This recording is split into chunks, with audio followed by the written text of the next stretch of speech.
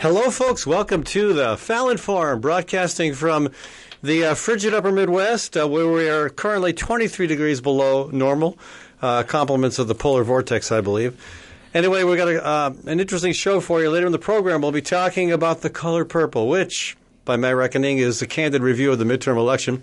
We'll also be talking about how the California fires are, well, being blamed by President Trump on poor forest management. Right, blame the trees, of course.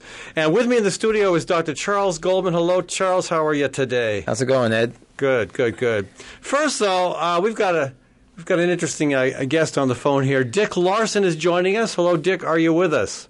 I am. Thank you.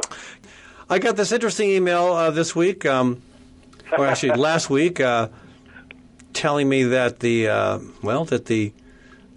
basically I agree with the premise that we are unable to, the political system and economic systems are failing the people of the world. Millions are being disenfranchised, and millions are demanding change, and that ain't happening. Was this a solicitation for Donald Trump? Yeah, the campaign? Right. So anyway, a lot of people have theories as to what should happen, but your theory was a bit out of the box. So I thought, well, why not have this conversation? Apparently there is a great teacher, Maitreya. Am I saying his or her name right? Maitreya, okay. And it is a dude, right? A him? Yes, it is. Okay. And he has been living for thousands of years. I mean, that's pretty impressive. In the mountainous regions of the world, and now he has arrived and is preparing to tell us what we need to do to solve this mess. Do I have all that right? Yeah, pretty much, yes. He is a member of the spiritual kingdom. And so he about every 2,000 years, we get a great teacher to help humanity with the next step forward. And 2,000 years ago was the great teacher Jesus, who brought the teaching of God's love. And he came from the spiritual kingdom. Well, this teacher comes the same way, except this teacher wasn't born from a woman. This teacher made his own body. So he doesn't need to sleep or eat. He can't be killed. And he's here waiting for the right time to come forward to have a big press conference, which worldwide, hooked up by satellite, television and radio. I think it'll be within the next 2 years. Okay. That's my best guess. It's not official. And you're his spokesperson. Well, I'm one of several. I'm a volunteer for a nonprofit educational organization called Share International. There are about 4,000 of us in the world. There are only a few of us who do interviews like this, and I'm one of them. I'm here in Southern California, so I'm not 23 degrees below zero. No, he's about 150. You're about to burn up. Well, I grew up in southern Minnesota, a town called Marshall, and so I know what those temperatures are. Oh, you sure like. do. Yeah, you got us beat by 150 miles. Well, okay. How did you come to be approached? How did you come to be approached to be a spokesperson?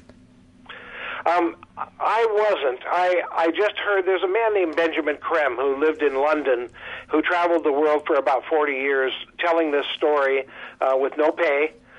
He volunteered to do it when he was asked, and a friend told me he was coming to Los Angeles to give a lecture, so I attended. Well, a lot of what he said went right over my head, but some of it really made sense to me. I thought it was just kind of practical and necessary, so I started reading his books and paying attention, and then I ended up interviewing Benjamin Creme on television 3 times, and knew him very well over the last 25 years before he passed away.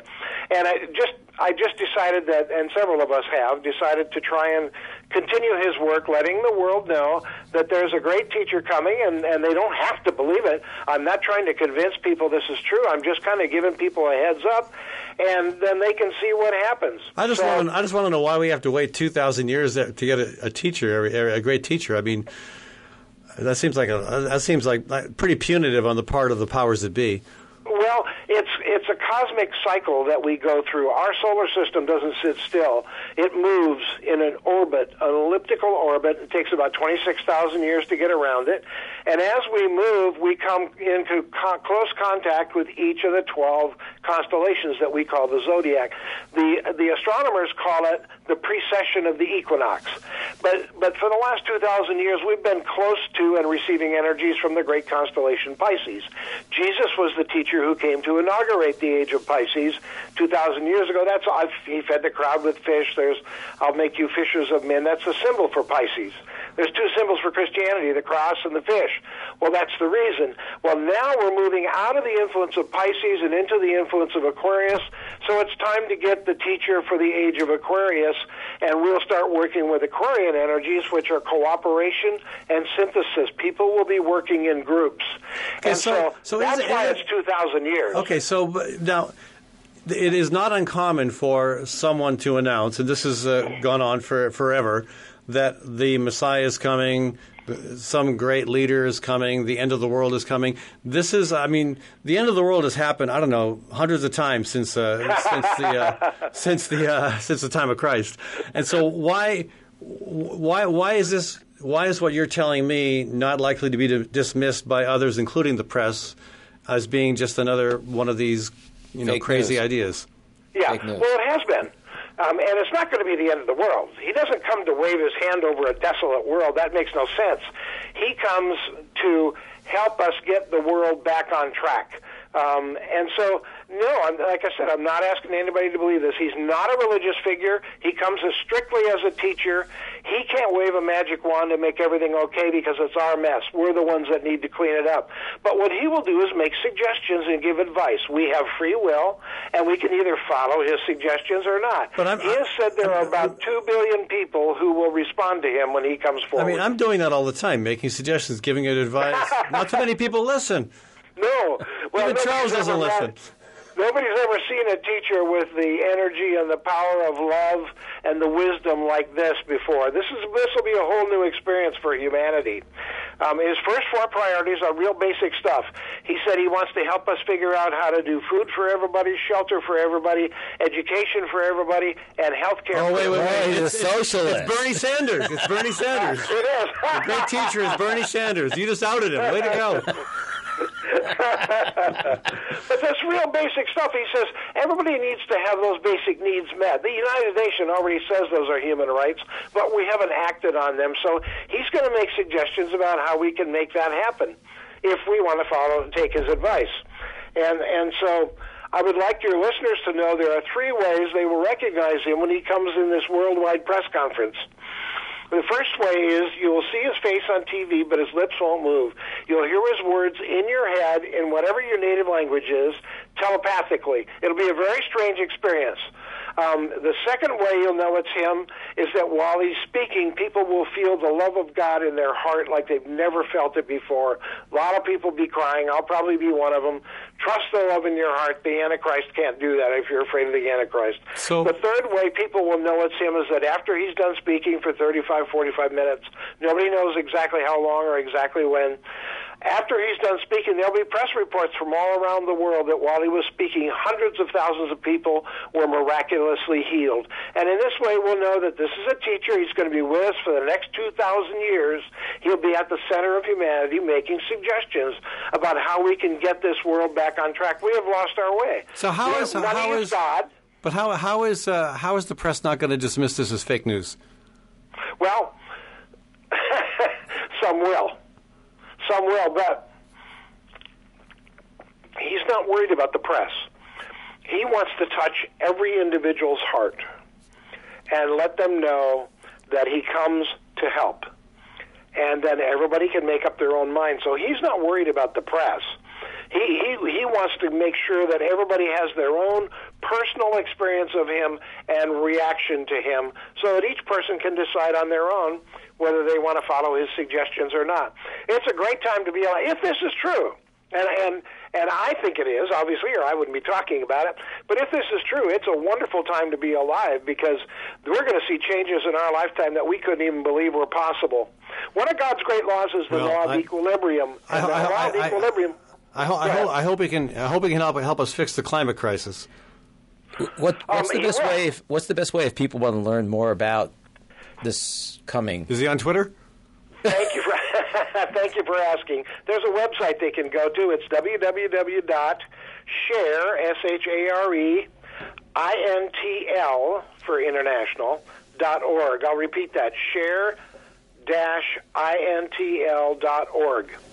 And there's all kinds of videos, and he said there would be signs. Every major religion has had miracles happening that people can't explain, statues of Mary that are crying blood. Every major religion has had miracles. And they're just signs that a great thing is coming, and it's a great time to be alive. Things are going to turn around. I know it looks terrible right now, but all this trouble has got to come to the surface so it can be cleaned out and pave the way for a brilliant, wonderful future. However bad it's been, that's how good it's going to get. Right. That's the law of equilibrium. We'll see if we can hang on to 2 more years of the Trump presidency, and then if we have to, and then let the good times roll. Let the good times roll. That's right. All right, hey, I agree. We got to take a break here, Dick. Thanks for calling in. Dick Larson, You're folks. welcome. Thanks for having me. All right, and it takes a lot of courage. Takes a lot of courage to put me on the air. Well, thank you. I'll take that as a high compliment. Well, anyway. Actually not. I mean, I like the idea that that organized religion may have a competitor here. Well, a different kind of organized effort. Well, yeah. Hey, folks, when we come back, we got to do a little election review here. Was it red? Was it blue? I think it was the color purple. We'll talk about that when we come back in a couple minutes on the Fallon Forum. Gateway Market and Cafe is your locally owned source for specialty groceries. Enjoy chef-crafted prepared foods, artisan-baked goods, organic produce, specialty cheeses, and hand-selected wines and craft beer. Visit the lively cafe for breakfast, lunch, and dinner 7 days a week. Gateway Market is centrally located on the corner of Martin Luther King Jr. Parkway and Woodland Avenue. Stop by or visit www.gatewaymarket.com for more details. Gateway Market. Good food, great community. Community CPA and Associates, with locations in Des Moines and Coralville, is the perfect place to go for all of your tax and accounting needs. Community CPA offers a wide array of services, from tax planning to business IT solutions. Call Community CPA today at 515-288-3188 or visit www.communitycpa.com for more information.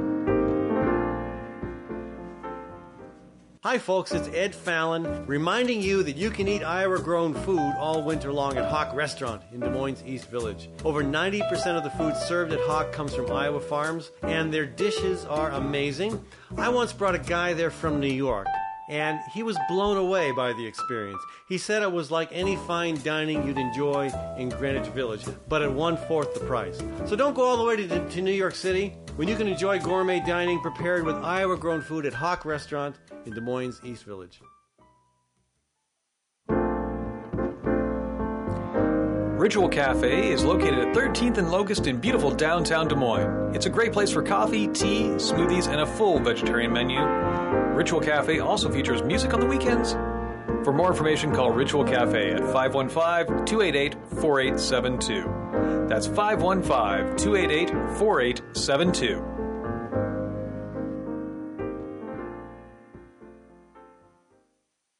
Times are tough, and most people are just trying to make their cars last a little bit longer. That's why you should know about Sargent's Garage in Des Moines. You can trust Sargent's to make the right diagnosis and give you a fair price. Whether it's a routine oil change or a major repair, Sargent's always does outstanding work. So don't give up on that old car just yet. Call Sargent's Garage at 246-8149. That's 246-8149. When it's time to entertain, think of Gateway Market to handle all the details. Gateway offers a wide variety of stress-free options like our cut-to-order cheese and charcuterie, and delicious olive bar, and a wide variety of chef-prepared dips and spreads. Or let our catering team take care of the entire event, right down to the wine and beer pairings. Our expert floral designers can even customize perfect centerpieces. Stop by or visit gatewaymarket.com for more information. Gateway Market. Good food, great entertaining.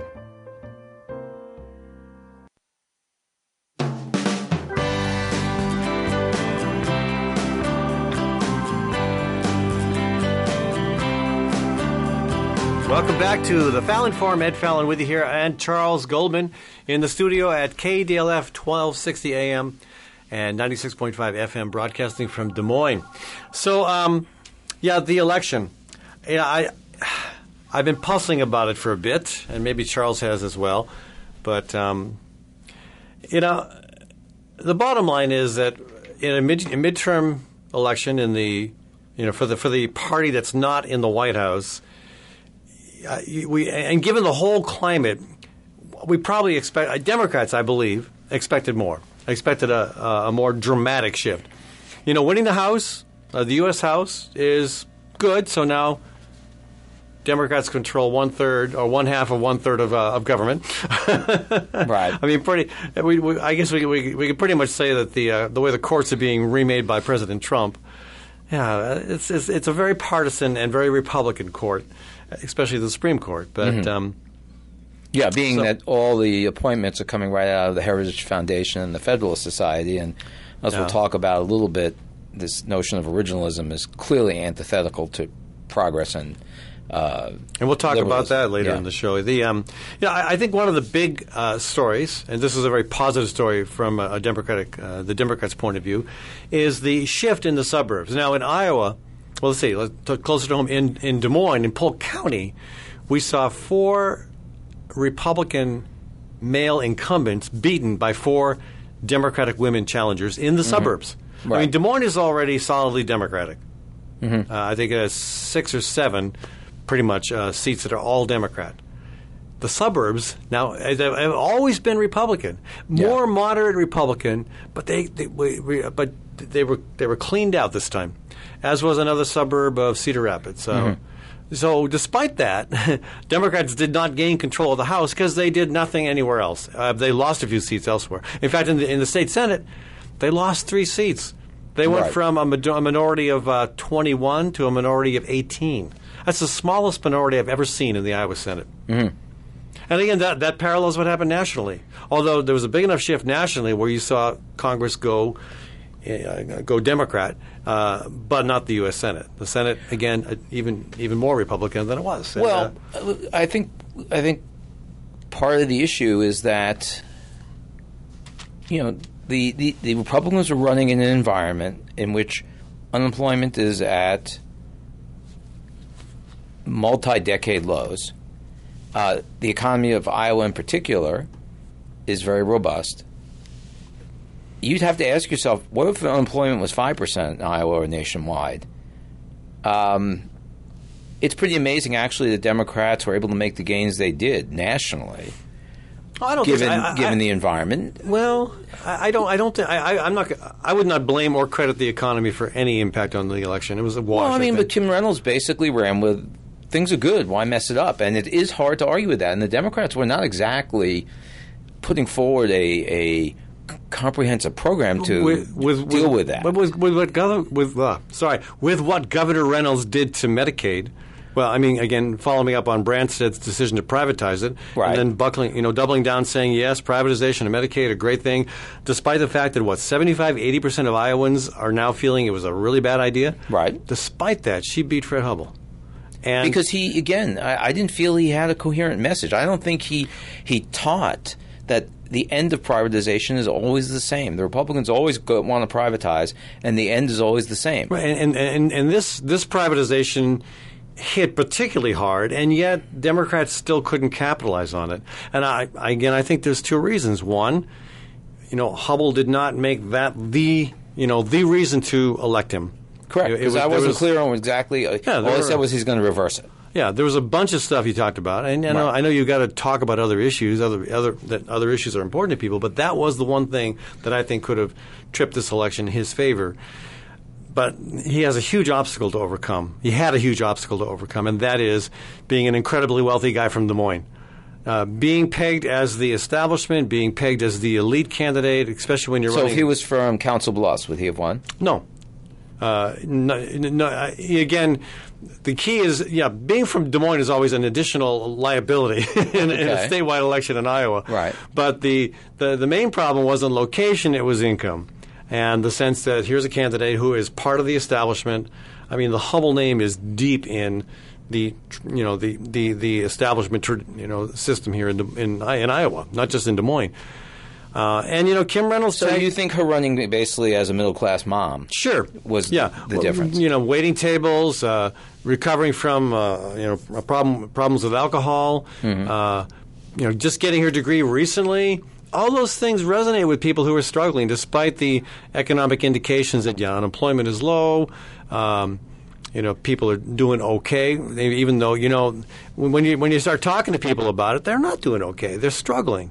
And the cost because wage growth is horrible. Is the minimal, cost of living and where it's even happening, it's being eradicated by medical premium costs going up. Medical costs in particular, but other costs of living and college. I mean, it's just through the roof. Mm-hmm. And so, if Democrats had the sense to nominate somebody who could have, canceled out Reynolds' populist, I'm one of you message, they might have had a shot at it, especially if they'd really hit hard on Medicaid. But, again, the candidate that gets pegged as the elite candidate, the candidate who is most tied to the establishment, is going to lose. We saw that with Hubble here in Iowa. We saw it with Patty Judge against Senator Grassley. Yeah, Braley. Saw it with Braley against an unknown state senator named Joni Ernst. Right. We saw it with Hillary Clinton. We saw it with John Kerry. I don't know how many more times Democrats are going to make the same mistake because it's bordering on what we define as insanity. Well, but what you're saying then is that issues actually matter a lot less. I do. I believe that. And it's really more about a cult of personality. People vote for a person. Yeah, the issues play into it. Right. But they vote for a person that they feel they can connect with. Mm-hmm. I know. And this whole strategy of the Democrats. Interestingly, I would say that is very true of the difference right now in this country. I believe that, especially since the education gap heavily favors the Democrats, that what happens out in the rural communities is that they are looking for exactly what you're saying. Somebody they feel comfortable with to start with, someone who is not dismissive of them, as most of us are. Right.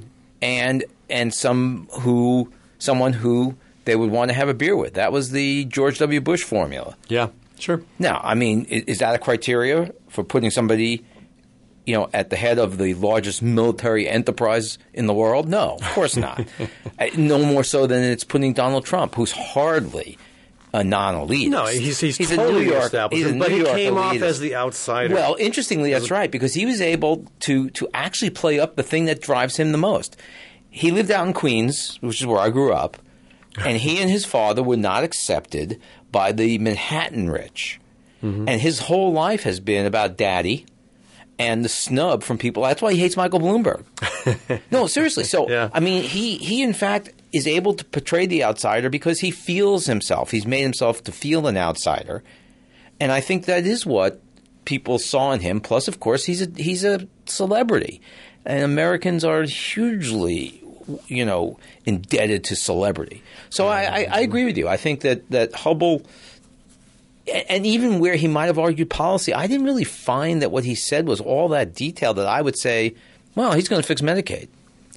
Yeah. He just said he would.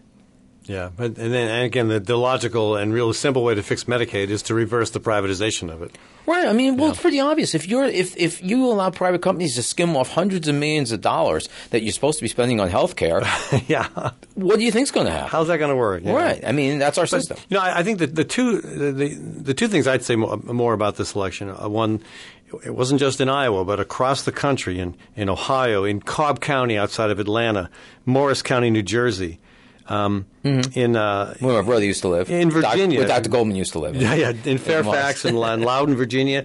In Kansas even, Republican suburban lawmakers and congressmen were defeated by women. And so that's one of the two big messages. And here's what I fear the Democrats. So who should run for president for the Democrats in 2020? Everybody.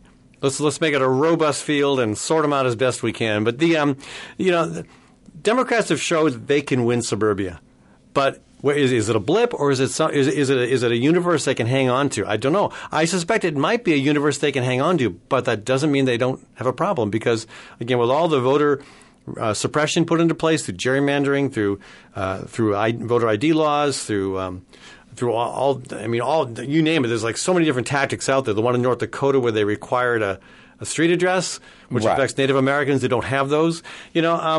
One after the other. There's all these obstacles that have been put in place by secretaries of state who are doing partisan work. But the bigger problem is Democrats haven't learned how to message to rural Americans. That being said, one of the stories that never gets talked about, after we go beyond, Beto O'Rourke and the Kemp story, in Georgia and obviously the 2 Florida races, is that in fact the Democrats were pretty successful. They took governorships in key states that turned the election last time. Yeah, Walker in Wisconsin. They flipped 300 plus state legislature seats. They got rid of supermajorities in 5 states, which is paralyzed even if they had a Democratic governor. Because watch what's going to happen in Wisconsin. Everybody's so happy Scott Walker is out.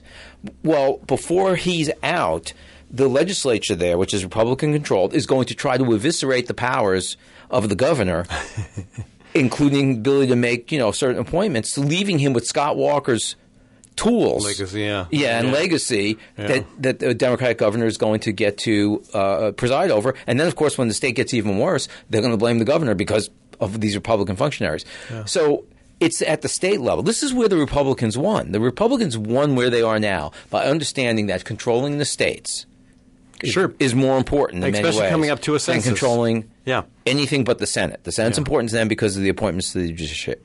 Coming up to the Senate, though. The census. And, I haven't studied the map well enough to know how that's going to play out. I mean, we got another 2 years before you really know.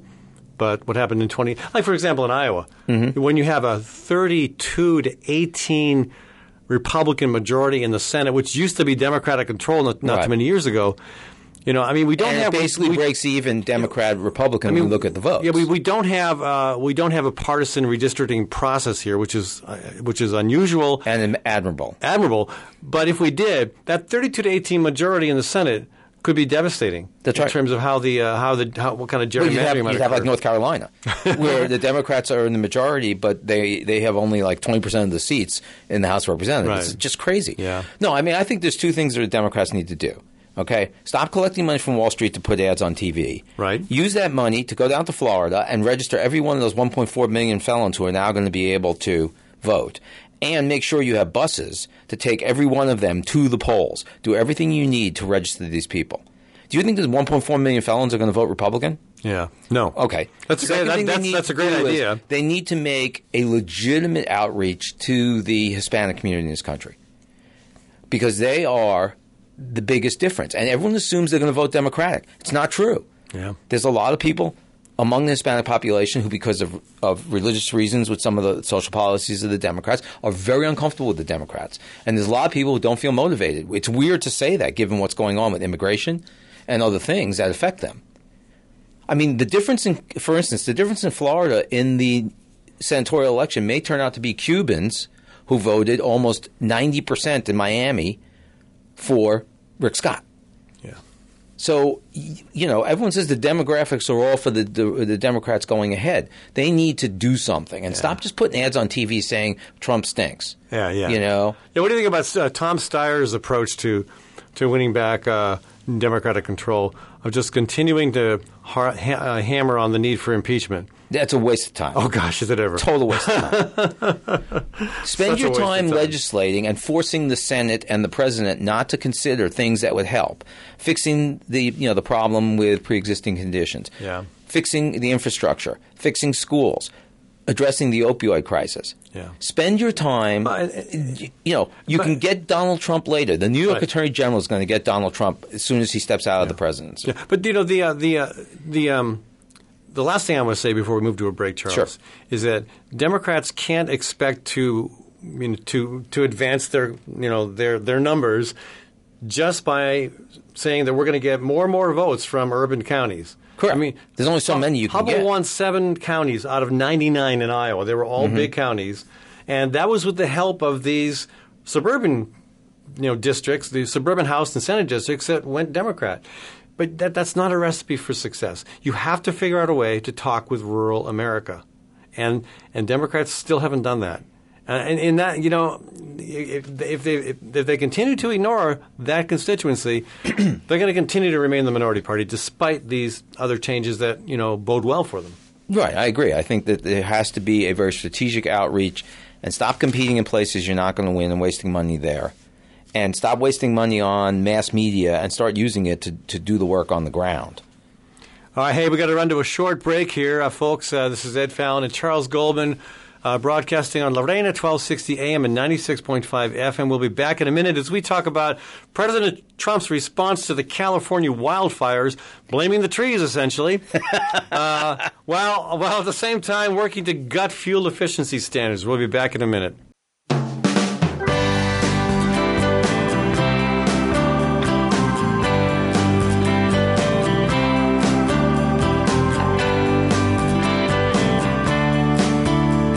Fallon Forum, Ed Fallon with you here, folks. Charles Goldman as well. We've got to take a look at the raging wildfires in California. The biggest fire in the state's history. And fire season didn't used to be November. It is now. No, fire season right now is year-round, basically. That's an entirely new development. It didn't used to be that way. And I look at the stories every day, and here's President Trump blaming forest management, blaming California for poorly managing its forests, even though most of the forest land in California is federally owned. Or privately owned or industry owned. That's correct. Right. I think when he said, I've been trying to find more detail about this, but I presume when President Trump says he wants the forest to be better managed, he means he wants logging companies to have unlimited access to do what they want. Exactly. Yeah. Well, there was a great article today from someone who actually knows about fire, pointing out that one thing you'll notice about these two fires is neither of them are actually in the forest. They're both in semi-urban areas. And the fuel for this fire is not trees. The fuel for the fire is the grasses, the dry grasses around these homes and the homes themselves. The other thing is you'll notice that when they do the flyover, although maybe not when they put the stock footage on Fox, usually the trees are still standing. The old trees stand. It's the young trees, the green trees, that are the fuel for fires, not for the most part these older trees. No. In some areas, is it the pine beetle? Because the winters aren't as cold, they've been able to live through the winter. That is correct. And they've been able to thrive and kill trees, and so you've got a lot of dead standing lumber. That is correct, but that is not the majority, and that's the whole point, is you have to taper your management to what's going on. The idea that taking out the old trees, which is what you would do if you were logging, and leaving the green trees behind will actually increase the risk of these fires. So not that we would expect President Trump to ever talk to anybody who actually was an expert on fire management. I mean, he was just looking for a cheap shot at California, let's face it. Yeah. Well, and not only at a time when a quarter of a million people have been evacuated. 25 people have died already? Yeah, over 30 at this point. Over 30. Between the two fires, because two fires going on. Thousands of structures have been destroyed. Right. An entire city, Paradise, 30,000 people, the city of Paradise, wiped out. Right. Wiped out. In the space of overnight, basically. Ironic that it's called Paradise. Mm-hmm. But and then, and Malibu, I mean, two of the most prominent places in terms of California's image, gone. Well, Malibu's not gone, but it's still but affected. So, what here's what really bothers me. What bothers me more than Donald Trump, because I don't expect anything less from Donald Trump than fake analysis. But what bothers me is every day a front page story in USA Today without a single mention of climate change. It's as if it's just they're tacitly agreeing with President Trump by not calling him out on this, by not saying, hey, we know what's really causing this. And I know it's not just climate change. It's it's pushing too much urban development into sensitive areas. But that's the primary reason. Well, and it's not even being discussed. But the problem is that in some sense we've already won the climate change debate because the vast majority of the country believes in climate change. The problem in our system is not that we as a people don't believe in it. The problem is that we elect politicians who are beholden to the interests for whom climate change is a problem. Everything this administration has done has been about opening up more areas to oil and gas. Right. Or, they're even talking about, forget the clean energy plan, they're even talking about now requiring that grid operators will have to buy electricity from coal and nuclear plants. This is the problem. The problem is we have a government that is completely handing control over to these industries. And we have a media the mainstream media that Donald Trump so frequently criticizes are culpable. They don't make the connections. Sometimes they call Trump out, but here they have an opportunity to point out just. But they've done that before. They did that with the car fire. The car fire they did make, that was the one before this one. They made the connection. It was very minimally. They buried it. It wasn't like it wasn't in the headline where it should have been screaming at you that, hey, this is what we're going to be dealing with as the climate warms. Right. They buried it, and in the last 3 or 4 articles I read, not even mentioned, not even a word about the climate link. Again, I'm not sure how much you're going to get out of it because I think the majority of people in this country understand it. The problem is that the majority of people in this country are being told that their lifestyle will have to change if we're really going to address climate change. That is the truth. But I don't think the majority of people understand how urgent it is, how important it is to make these connections and to take dramatic action now. Well, it's interesting, but it plays both ways. You see, the people on the coast don't see the cost of all of these changes in environmental regulations, which predominantly hurt poor people in rural areas. They don't put nuclear plants, for the most part, in the middle of New York. I mean, Indian Point's pretty close, but it's not in the middle of New York. They put the coal plants out in the rural areas. They're the ones who are sucking down the mercury from the fumes when the scrubbers are turned off. They're the ones in West Virginia who have to drink the water that's contaminated when they blow the top off a mountain. So it plays both ways. Now it plays the other way where people in the Midwest are saying, who cares? It's California. They're the villains. You know, this is where we are in this country. That's the problem. It's not a question of not understanding climate change. It's a question of two things. People don't want to change the way they live. And I don't think they understand the urgency of it. That IPCC report that says we need 12 years Florida to disappear. We need most of Florida to be underwater before people are going to figure this out. Between Sandy and these other hurricanes and these fires and the polar vortex, we've had enough warnings. We should be able to figure this out. Right. I agree with you. I'm not disagreeing with you. It's sad that we can't. And it doesn't help that the corporate media failed to make the connection and failed to – hey, I mean, here you have the Des Moines Register doing one front-page story on how problematic climate is going to be for Iowa and then going away. Like, that's it. That's all you hear. They hardly ever touch it. They didn't use that as a launch to have a more in-depth and ongoing discussion to try to get people to move from, okay, I understand climate is happening. Okay, now I suddenly feel that I've got to do something because I'm hearing about it all the time. So, I mean, I blame the media more than Trump, actually. You know, Trump, we expect him to say crazy stuff. Yeah. Or the media is abdicating its responsibility as the fourth house, so-called, to... Well, they're the fifth estate. Fifth, they're after the lobbyists now, right? Yeah, right. They're less powerful. Well, historically, they're called the fifth estate, right? Yeah. Well, I was hoping they'd be the fourth. Yeah. But anyway, so well, no, I mean it's hugely frustrating, of course, because you're right. I mean, but what's happened is you almost end up with a conclusion, as they did in the report on the what they now call the SAFE standards instead of the CAFE standards, in which they said, why bother? We can't change anything. Let's burn it. You know, I mean, essentially, that's our own government saying, just burn burn gas. Who cares? And again, historically, let's look at this. Sure. President Obama made a very, very modest step forward on fuel efficiency standards. A very modest step. His requirement, I mean, the CAFE standards were pretty stringent at what they were expecting after 2020. Right. You know, and still modest. I mean, 35 miles per gallon? Yeah. Okay. For fleet mileage. I mean, that's not easy to achieve if you're going to sell a lot of SUVs. You're going to have to figure something out. But it's fairly modest in terms of what the scientific requirements demand, given what we're anticipating is going to continue to happen. Right, but also change. Understand that there's something called the rebound effect, which is that as you make cars more efficient, you are going to lose about 10% of that benefit because people are going to drive more. Right. And that's science. Yeah, I mean, that's sociology and science. That's not just making it up out of the top of my head. It's also transportation policy. If we fail to build better bus systems, light rail systems, passenger rail systems. That is part of it. That's absolutely true. Yeah. Yeah. Or roads that are safe for pedestrians and bicyclists. But yeah, so it's not just sociology or economics. But yeah, there is a bounce back. But let's look at what Trump's doing. Right. Yeah, so what they want to do is they want to freeze going from 2020 the present fuel economy standards.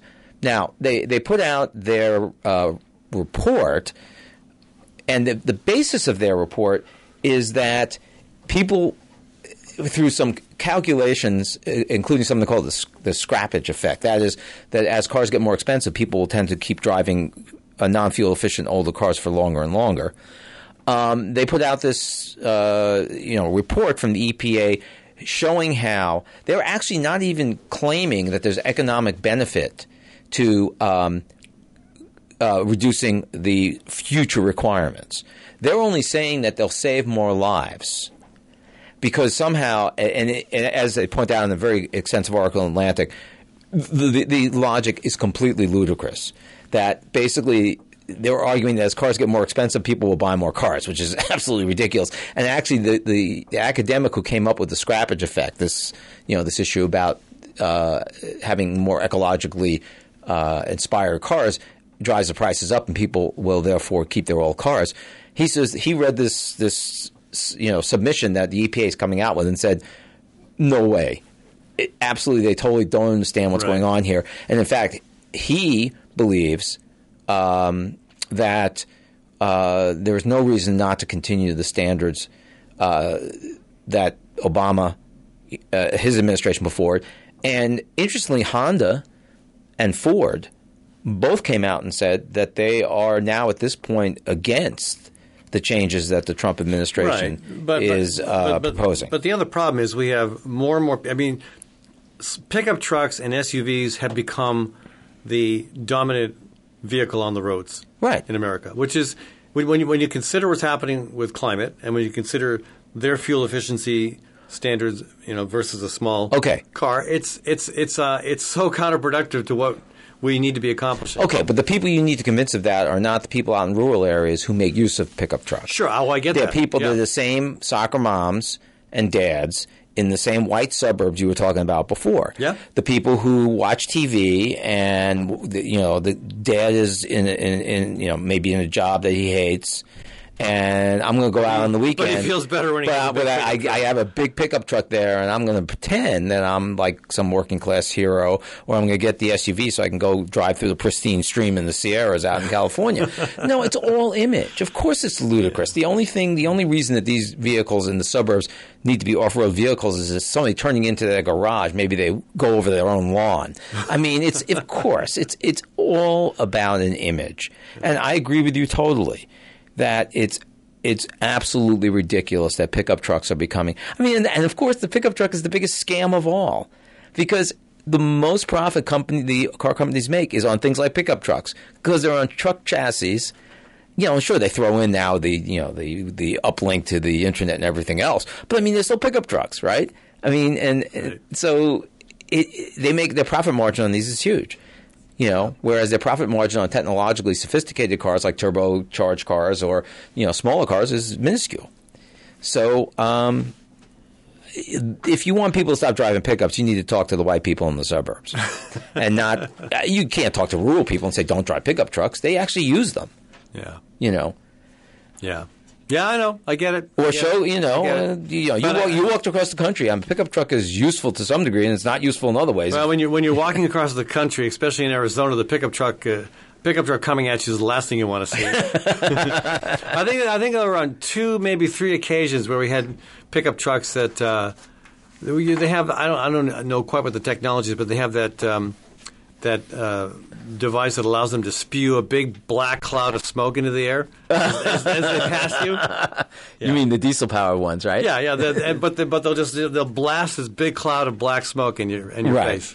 Yeah. It happened 2 or 3 times. Well, then you're climate marchers, so they're just dissing you. Yeah, I know. Anyway, so well, let me ask you this. Sure. Are we likely to see any action at all on Trump's efforts to turn the clock back on fuel efficiency standards now that the House is I mean, there's 2 main things. There's 2 main things that are going to happen. One is it's going to take them months to rewrite what they already know is a fundamentally flawed justification with funny math, like claiming 700 million phantom miles were driven under the old Obama standards that they can't figure out where they came up with those. They're going to have to rewrite the submission. Yeah. Then what's going to happen is they're going to be fighting in court probably for years. Right. And, of course, California is going to take them to court because California and actually 15 other states are suing the federal government that they don't want to go with any new standards. They want to continue to have higher standards in their states. 15 states have followed California's standards.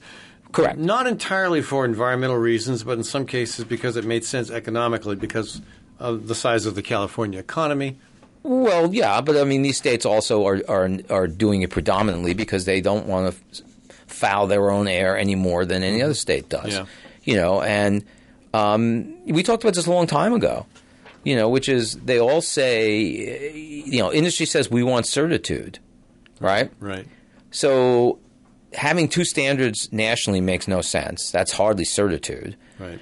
And this is going to go on for years. It's going to probably outlast the Trump administration, as we're hoping. I am hoping. I can't speak for you. That you know the Trump administration ends in 2020. So I think the fight over this is, and then of course it would become moot because it would be switched back to continue to try and improve things. Yeah. So I wouldn't worry as much about that. I think that's a dead issue right now. The bigger issue is all this giveaway of federal land and leasing of federal land. I just read that a federal judge told the federal government they cannot sell leases off of California for offshore drilling. So this is where the court issue becomes a big issue. Yeah, and a worthy one court case worth noting. From, the one that stopped Keystone XL. Montana, a district judge in Montana said, no, actually, a proper environmental study was not done, and she also mentioned climate change.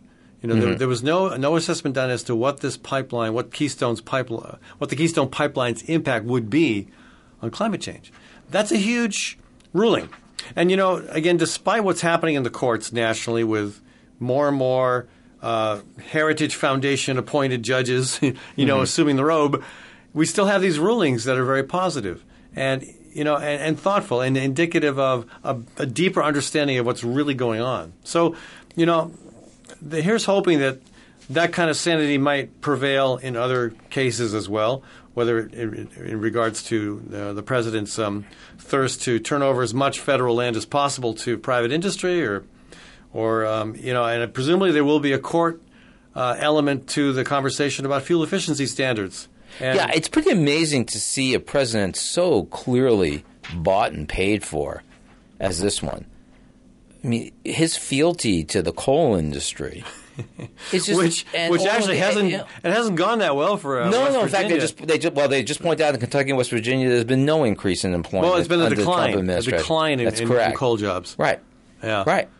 Yeah, because it's become increasingly automated, and because there's only so much demand. And so, okay, all those people out there who, you know, pick the Republicans because they don't pick winners in the economy, whereas the Democrats do. Yeah. What happens when coal and nuclear power are reintroduced into the power grid? Yeah. How's that going to fare for wind power from Iowa? Right. Hey, we've been talking with Charles Goldman here about a range of stuff relevant to climate change, the fires, fuel efficiency standards, the Montana court ruling relevant to the Keystone Pipeline.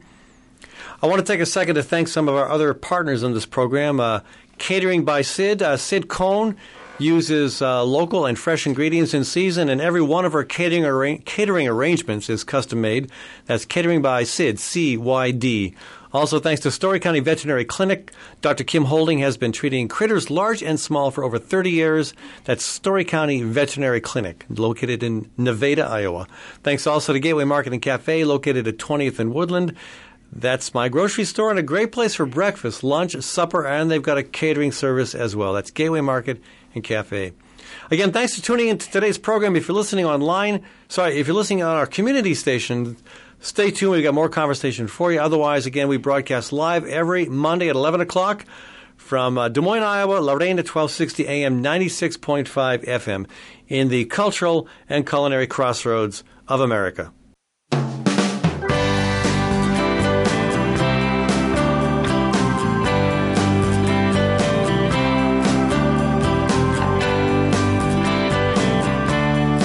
Welcome. This is Dr. Charles Goldman, Fallon Forum, and we're here on Veterans Day 2018 with Ed Fallon.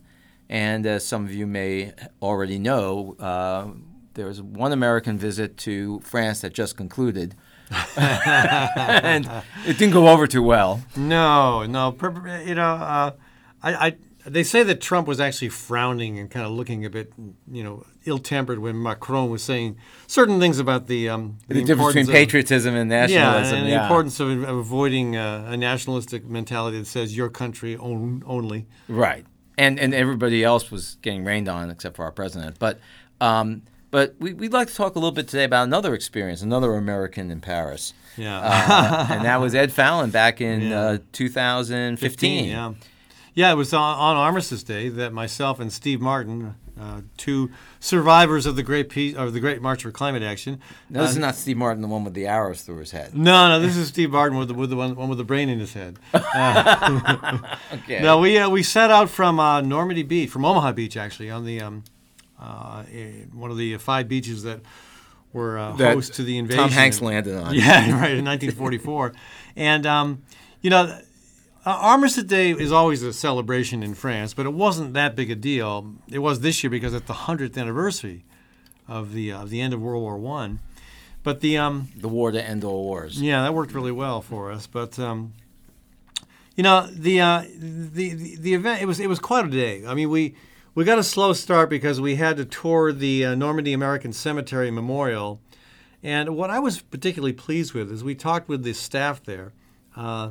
They got it. I mean, we were saying, our feeling is, we were walking from Normandy, from Omaha Beach to Paris for the UN Climate Summit, making the point that, with the urgency that we addressed fascism back in 1944, that's the urgency we need today to address climate change. And they got it. The staff there said, yeah, and they were French, but they spoke English really, really well, obviously. It's the American Cemetery Memorial. But they got it. And they said, one of them said, we get this feeling that sometimes people think that the earth belongs to us, but no, the earth is going to get by fine without us. We belong to the earth. And, all along, the way, when you leave Omaha Beach, you don't walk immediately inland because the ocean at that point, or the land at that point runs east-west. So for our first 2 days, we're walking along the beach. Mm-hmm. We're like right on the beach at times. And you're seeing all sorts of signs and remnants and memorials and evidence of the incredible battles that occurred back then, and the incredible sacrifices that were made. And as you move inland from there, you realize that those sacrifices weren't just by the Allied troops, but they were by the French civilians that were caught in the crossfire. Mm-hmm. I mean, there were, we saw town. We went through towns where, a church was still standing that had been severely damaged, or where buildings used to stand, and now all that's there is a plaque, a placard, reminding us what was there. Mm-hmm. But the truth is, those towns were actually hit harder by the Allied invasion than by the Germans when they came through years earlier, and despite that, there was no. Well, that's because they surrendered. Yeah, well, yeah, they surrendered to the Germans, but right. the Allied forces had to bomb those communities in order to get the German forces out of there. Right. And people got that, and there was it had to be really, really upsetting to see your church come down, your home come down. I mean, and there were people who died too as the invasion progressed. But it just. What strikes me in terms of our current crisis is that people unanimously came together to do something big and impressive and to battle an evil that seemed insurmountable at the time. And we did that in very short order. It didn't take long to retool an economy to engage that conflict. And, the only thing preventing us from doing that now with regards to climate change is the lack of political will. Right. And that was kind of what we came away with. And unfortunately we had conversations with people along the way about climate change. And then 2 days after we started the march, of course, the terrorist attack occurred. I remember that. Yeah. And that was horrific and ended up dominating the news. The only interview I did with a TV station along the route was about the terrorist attack. Uh-huh. I started doing it in French. Then they said, you know what, go ahead and do it in English and we'll translate. Well, thank goodness you didn't do it in Spanish. I've gone out with you and we order it at restaurants where supposedly you speak Spanish. I've never gotten the right food. So. Well, that's your own fault. Yeah. Oh, or maybe because I'm teasing him. I like to say, Charles, order the say-sos. Yeah. And then I'll tell you later that means brains. Anyway. maybe you can go on a little bit about what happened when you did eventually get into Paris for the final part of what had been planned for the final part of that march. Well, there was a huge rally and march planned in conjunction with the climate summit to encourage the nations of the world to do the most aggressive and scientifically defensible thing. I mean, just to respond with an ambitious effort to hold emissions to the point where we would prevent the temperature from rising any more than 1.5 degrees centigrade. But the government decided that that would not be allowed, that it was too risky to have that rally and march given what had happened with the terrorist attacks. I'm pretty sure that the government was using the terrorist attacks as an excuse to prevent this rally and march from happening. Because at the same time, some of the last steps we walked through Paris were along the Champs-Élysées during the Christmas market, which stretches on for blocks and blocks. And if the terrorists wanted another place to attack, that would work just fine. Right. They didn't need a climate rally in March. So I thought the government's excuse for the canceling of that was pretty lame. But what happened in its place was people gathered at the Place de la République and put shoes down. Mm-hmm. So there were literally thousands of pairs of shoes from people who would have marched, but instead left their shoes as a symbol of their concern that the Paris Climate Summit accomplish something big. And it was pretty powerful. There was even a pair of shoes there. I can't verify this, but it says they were labeled as Pope Francis's shoes. And they very well might have been. I mean, the Pope is with us on this. Right. And they were getting a lot of attention. What did the Pope's shoes look like? White, relatively clean. Didn't look like he'd done a lot of marching in them. But yeah, they very well could have been papal shoes. I don't know. Were people concerned for their safety at that time?